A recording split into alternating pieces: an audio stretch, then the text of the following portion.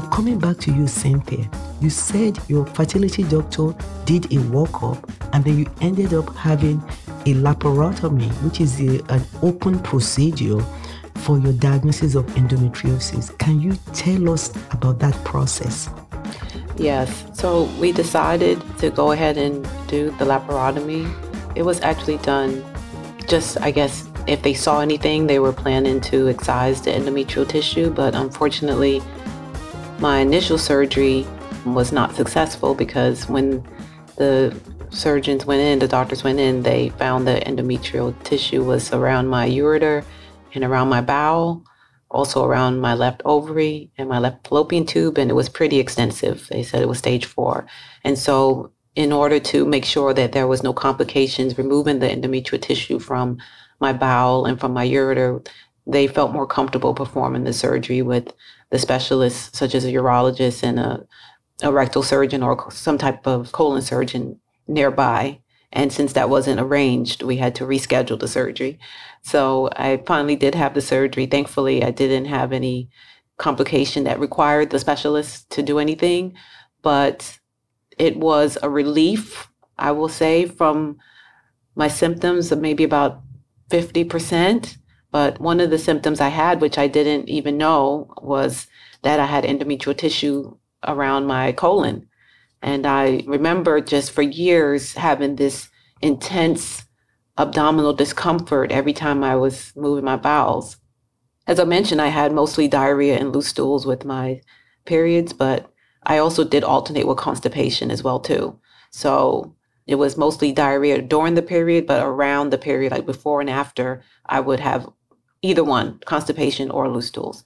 And I would always feel this intense pain on my left lower abdomen when I was going to have a bowel movement, as if there was like a stricture or something blocking my bowels from moving normally. And I have been to the doctor. I've complained about it. I don't remember what all the things I was told that it was due to, but it was so intense. I just remember almost expecting it every time I had to have a bowel movement, even a significant one, especially when I was constipated. And I could feel my bowels moving, and it would get to a certain point where it would just, the pain would be so severe. I was holding my breath, holding onto the toilets. Like I just kept feeling this is not normal, but no one could figure out what was wrong. I believe I even at this point had maybe even had a CAT scan. No one knew until I had my surgery that it was endometrial tissue wrapped around my colon in that area. When they excised that endometrial tissue since the surgery, I have never had that symptom again. So I just want to encourage your listeners to just, your symptoms are your symptoms, and continue to talk about them, continue to try to get a health professional to listen. Try your best to keep documentation of it, when it happens, how often it happens, just to give some more background information, because it will help the provider too, kind of help you come to the diagnosis or the conclusion. But it wasn't that my providers were not listening. They were doing imaging studies, they were doing labs, they were doing x-rays. The diagnosis just could not be made that way. The only way it was found was through a laparotomy. Wow.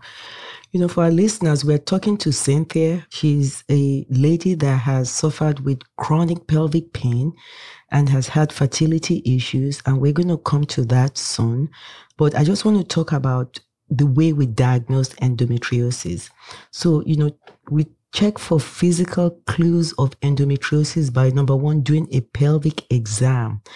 So during the pelvic exam, I, as your provider, I feel areas in your pelvis for abnormalities.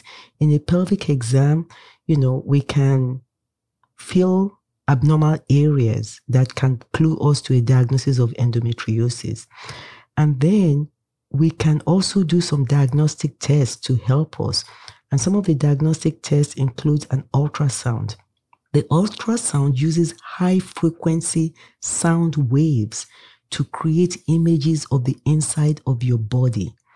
And to capture the images, a device called a transducer is pressed either against your abdomen or inserted into your vagina in a transvaginal ultrasound.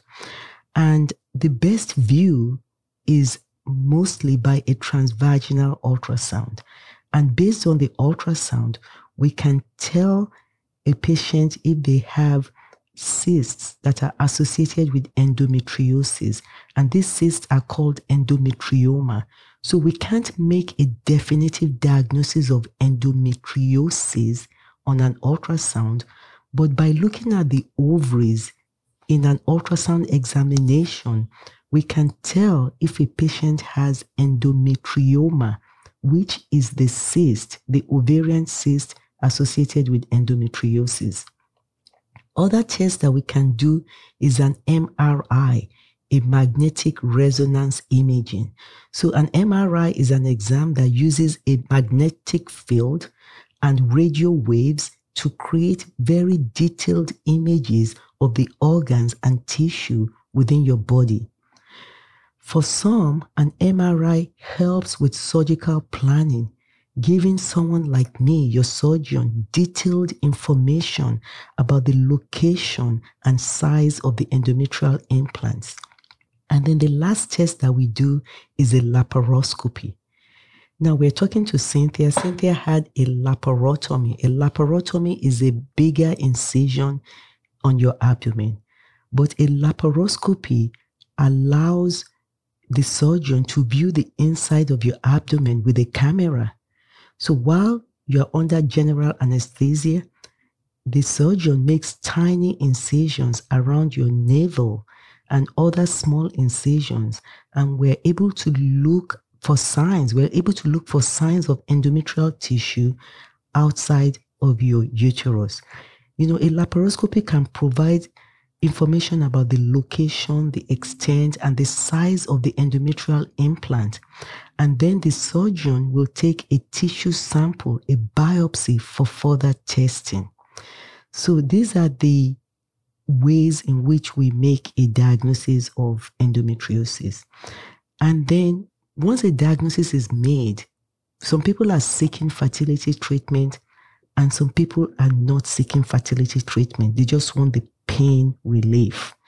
So the treatment usually involves medication or surgery. So we use pain medications to relieve the pain, non-steroidal anti-inflammatory medications. At times, we recommend hormone therapy in combination with pain relievers if the patient is not trying to get pregnant.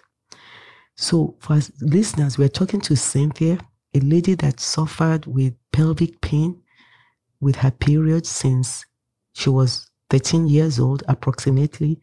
So now we're at that phase of your life in which you were trying to get pregnant. So you did have the laparotomy surgery. A diagnosis of endometriosis was made, even though I wish it had been made earlier by the providers. Were you successful in your fertility journey? What happened there?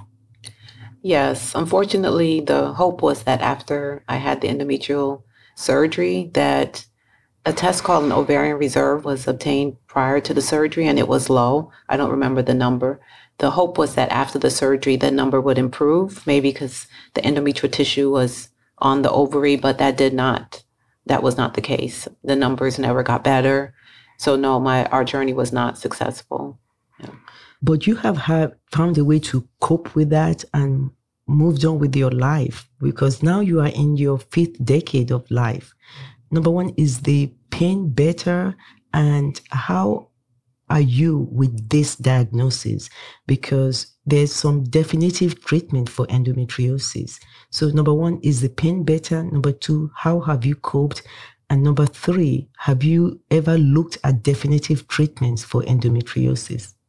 Yeah, so I would say the pain is definitely better. I'm not suffering the way I was suffering before. So to welcome menopause into your life has been definitely a blessing as far as the pain is concerned, bittersweet for the fertility journey.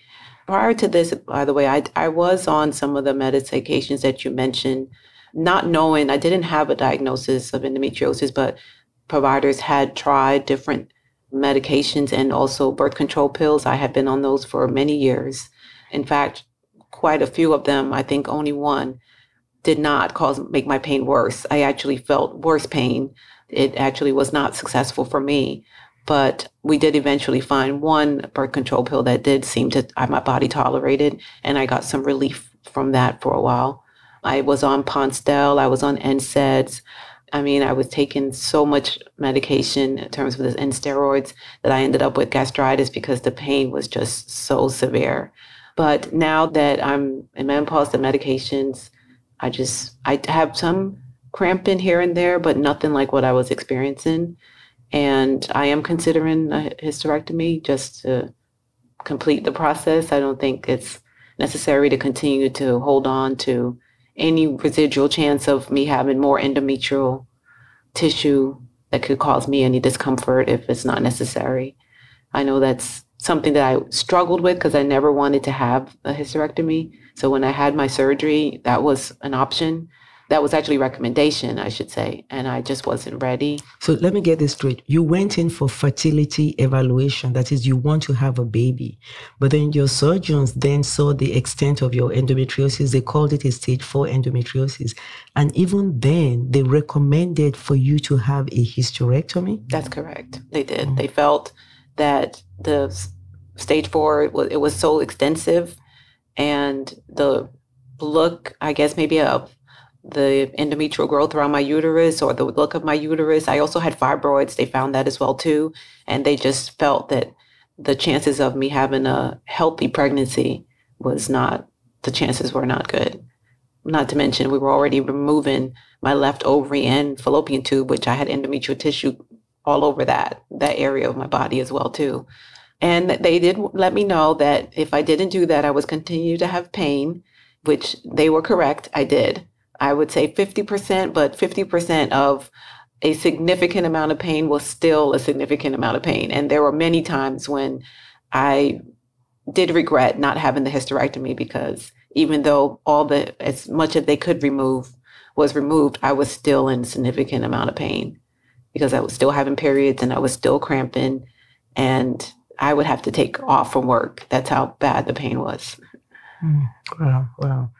You know, we're talking to Cynthia, who is sharing her life experience, her journey of pelvic pain, infertility, and endometriosis with a real hope to help somebody out there. And, you know, before we go ahead to talk about some of the coping mechanisms that you've used, I just want to summarize the treatment of endometriosis. Like I said, we have the pain medication, non-steroidal anti-inflammatory medications.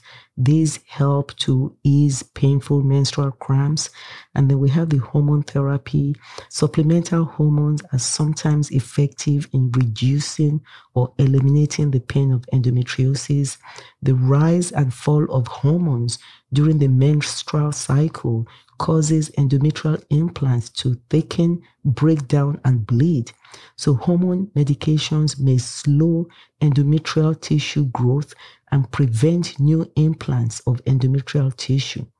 Hormone therapy isn't a permanent fix for endometriosis, and patients could experience a return of their symptoms after they stop treatment. So the therapies used to treat endometriosis include hormonal contraceptives, that is birth control pills, patches, vaginal rings. All these help control the hormones responsible for the buildup of endometrial tissue each month.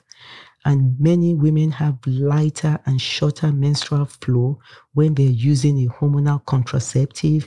And using hormonal contraceptives, especially when we use it in a continuous cycle fashion, may reduce or eliminate the pain in some cases. So that's number one. Number two, we have what we call gonadotropin releasing hormone, GnRH agonist and antagonist. And these drugs block the production of ovarian stimulating hormones, lowering estrogen levels and preventing menstruation. This causes endometrial tissue to shrink. Because these drugs create an artificial menopause, taking a low dose of estrogen or progestin along with this GnRH agonist and antagonist may decrease the menopausal side effects.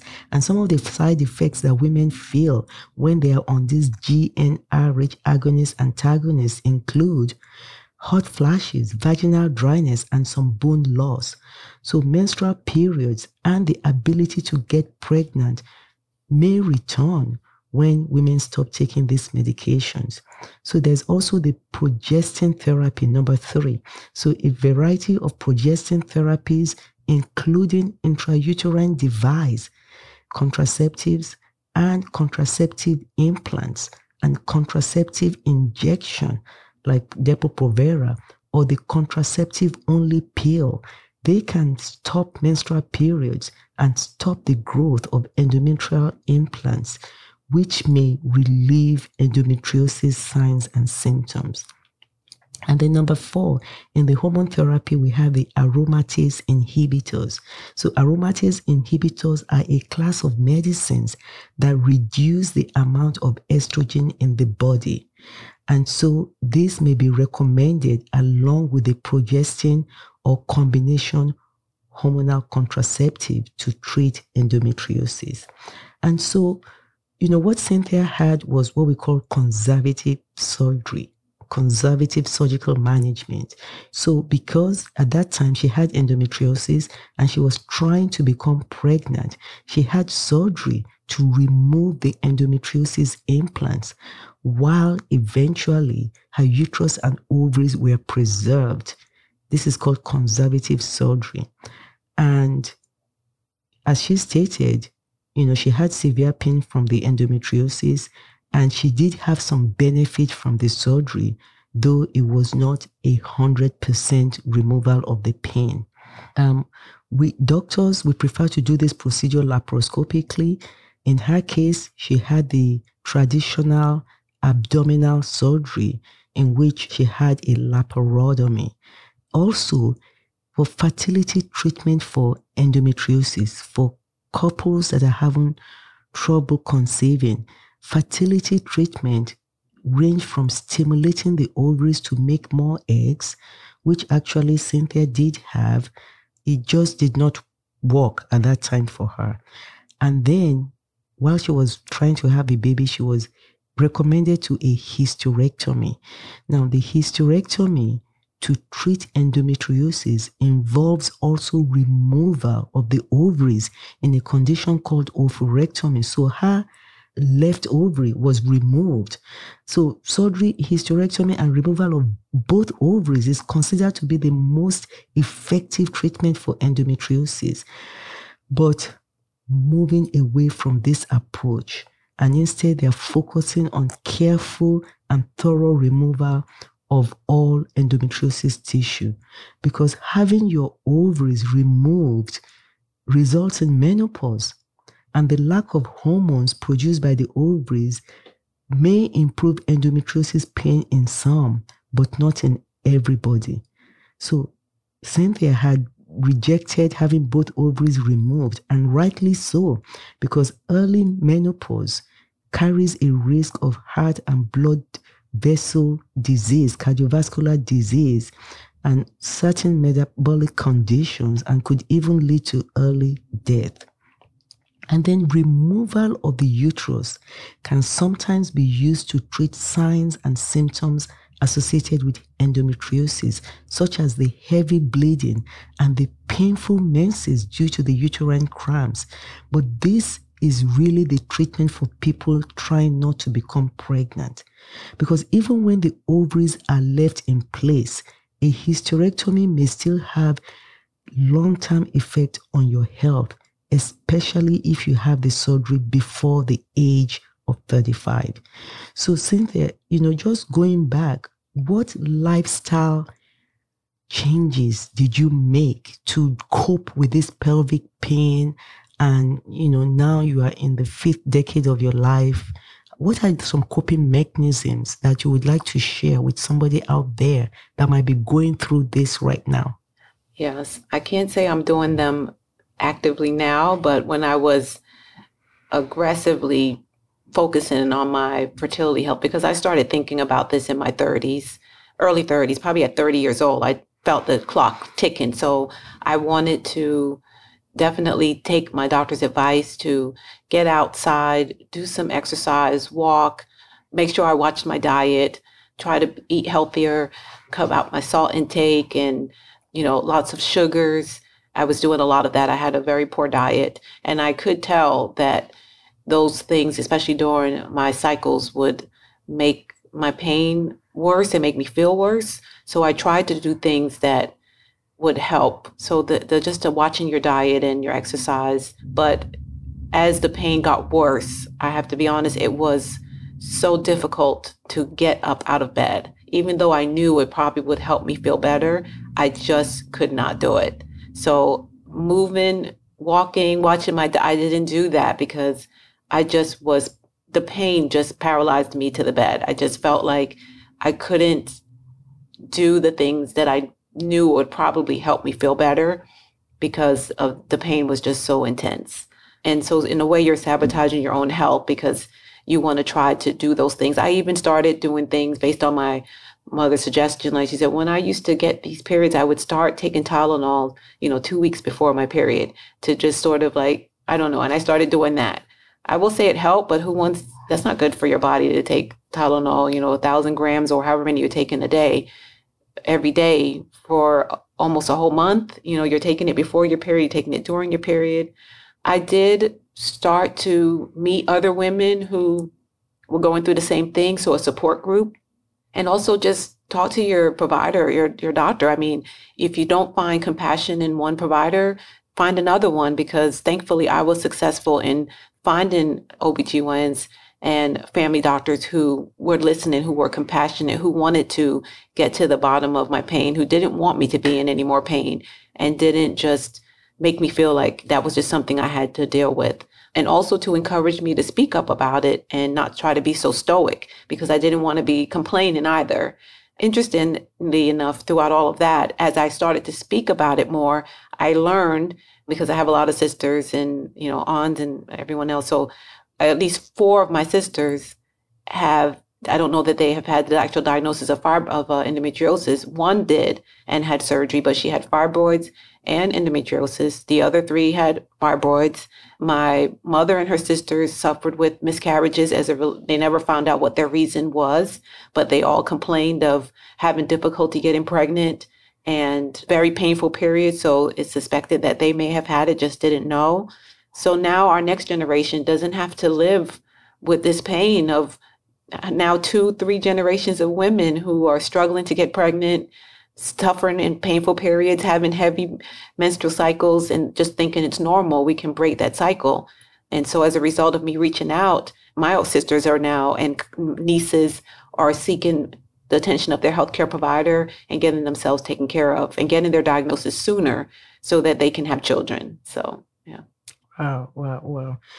We're talking to Cynthia. She's just come to share with us her life experiences so that this can help somebody else. And, we're thoroughly grateful for this. Some of the things that patient can do is that there are also clinical trials out there. So they can find centers that are, good centers, especially within the United States. Clinical trials are testing new treatments, interventions, and they're testing ways to prevent, detect, treat, and manage this condition. So one way is to register in a clinical trial.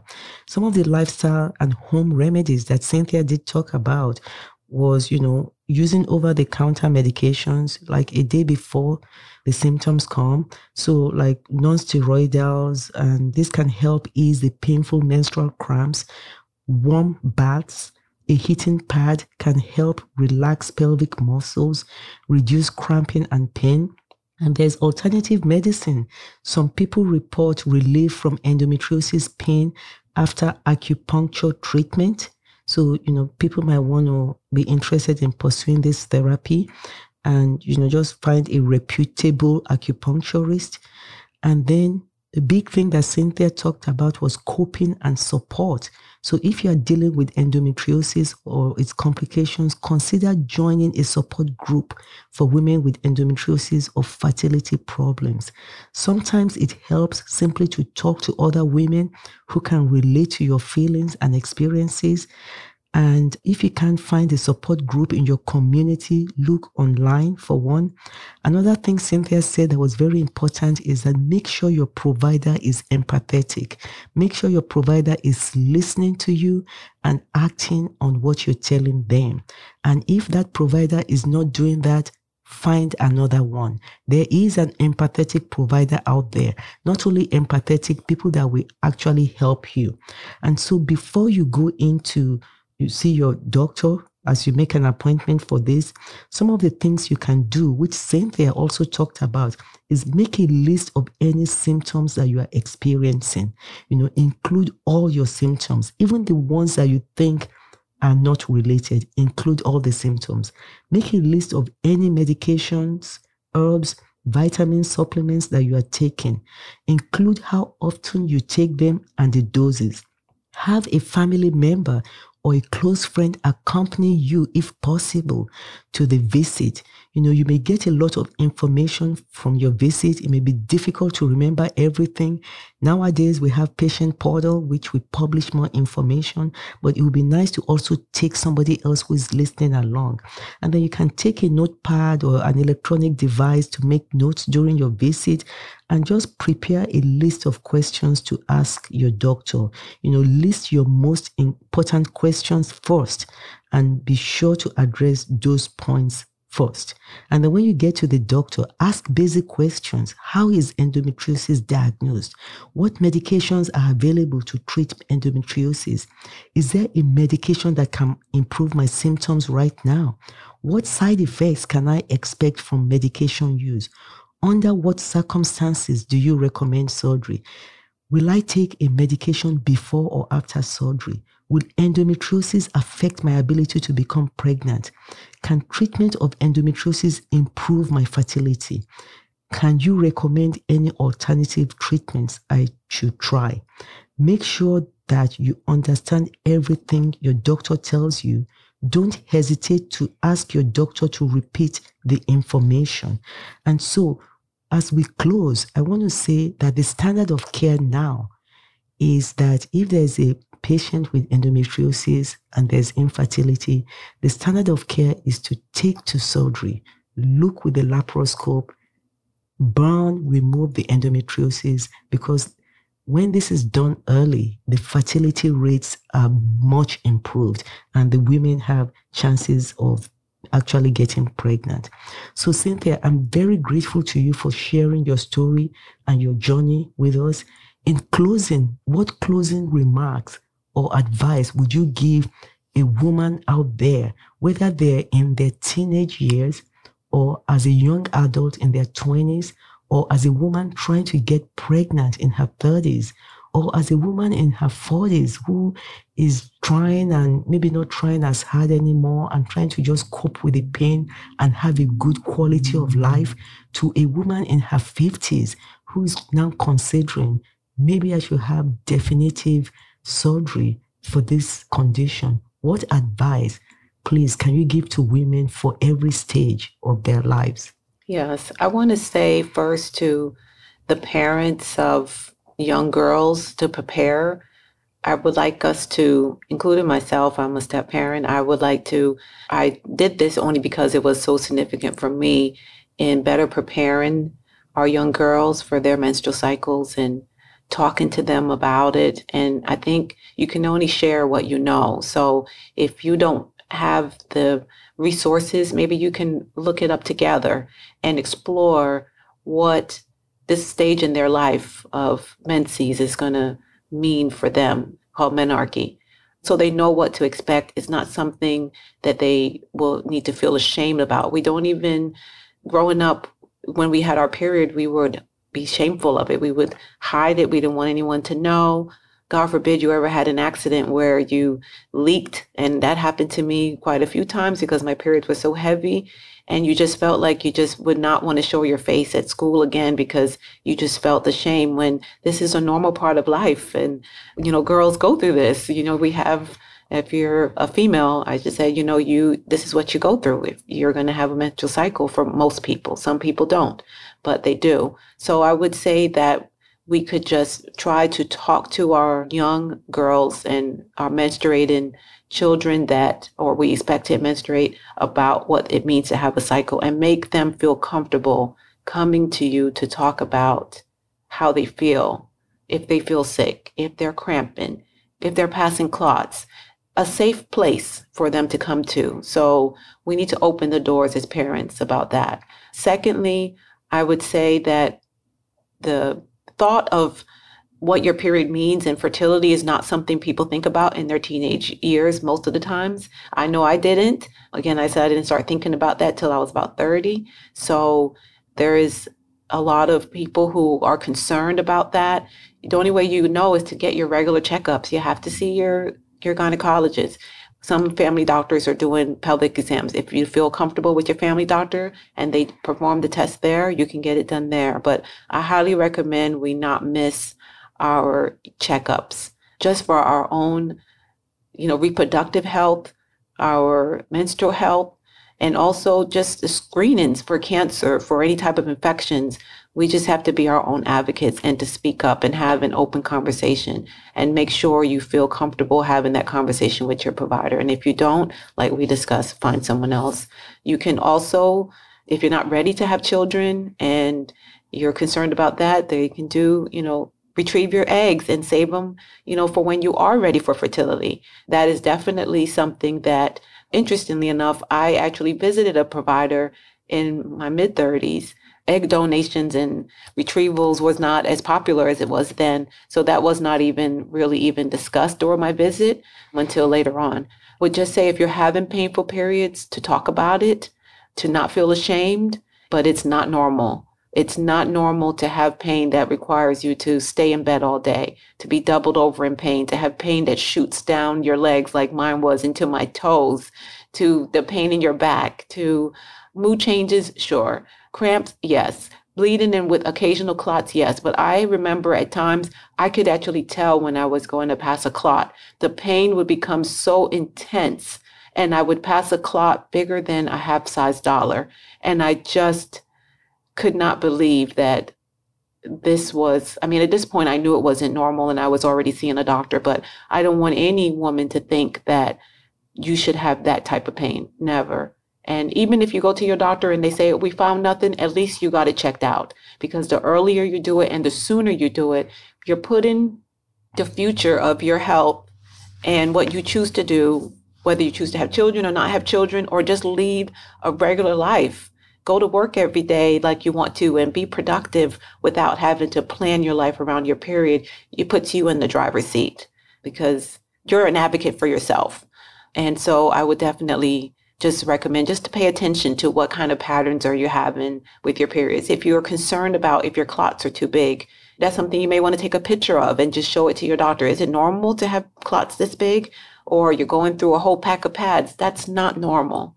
It's just not normal. So I would much rather women think that their cycles are not normal than to think that they are normal. And we pass it on to generation, only to find out years later that all the things I was told from my siblings, older siblings, aunties, mother, that it was not even normal for them, that they actually had some type of pathology that they didn't even know about.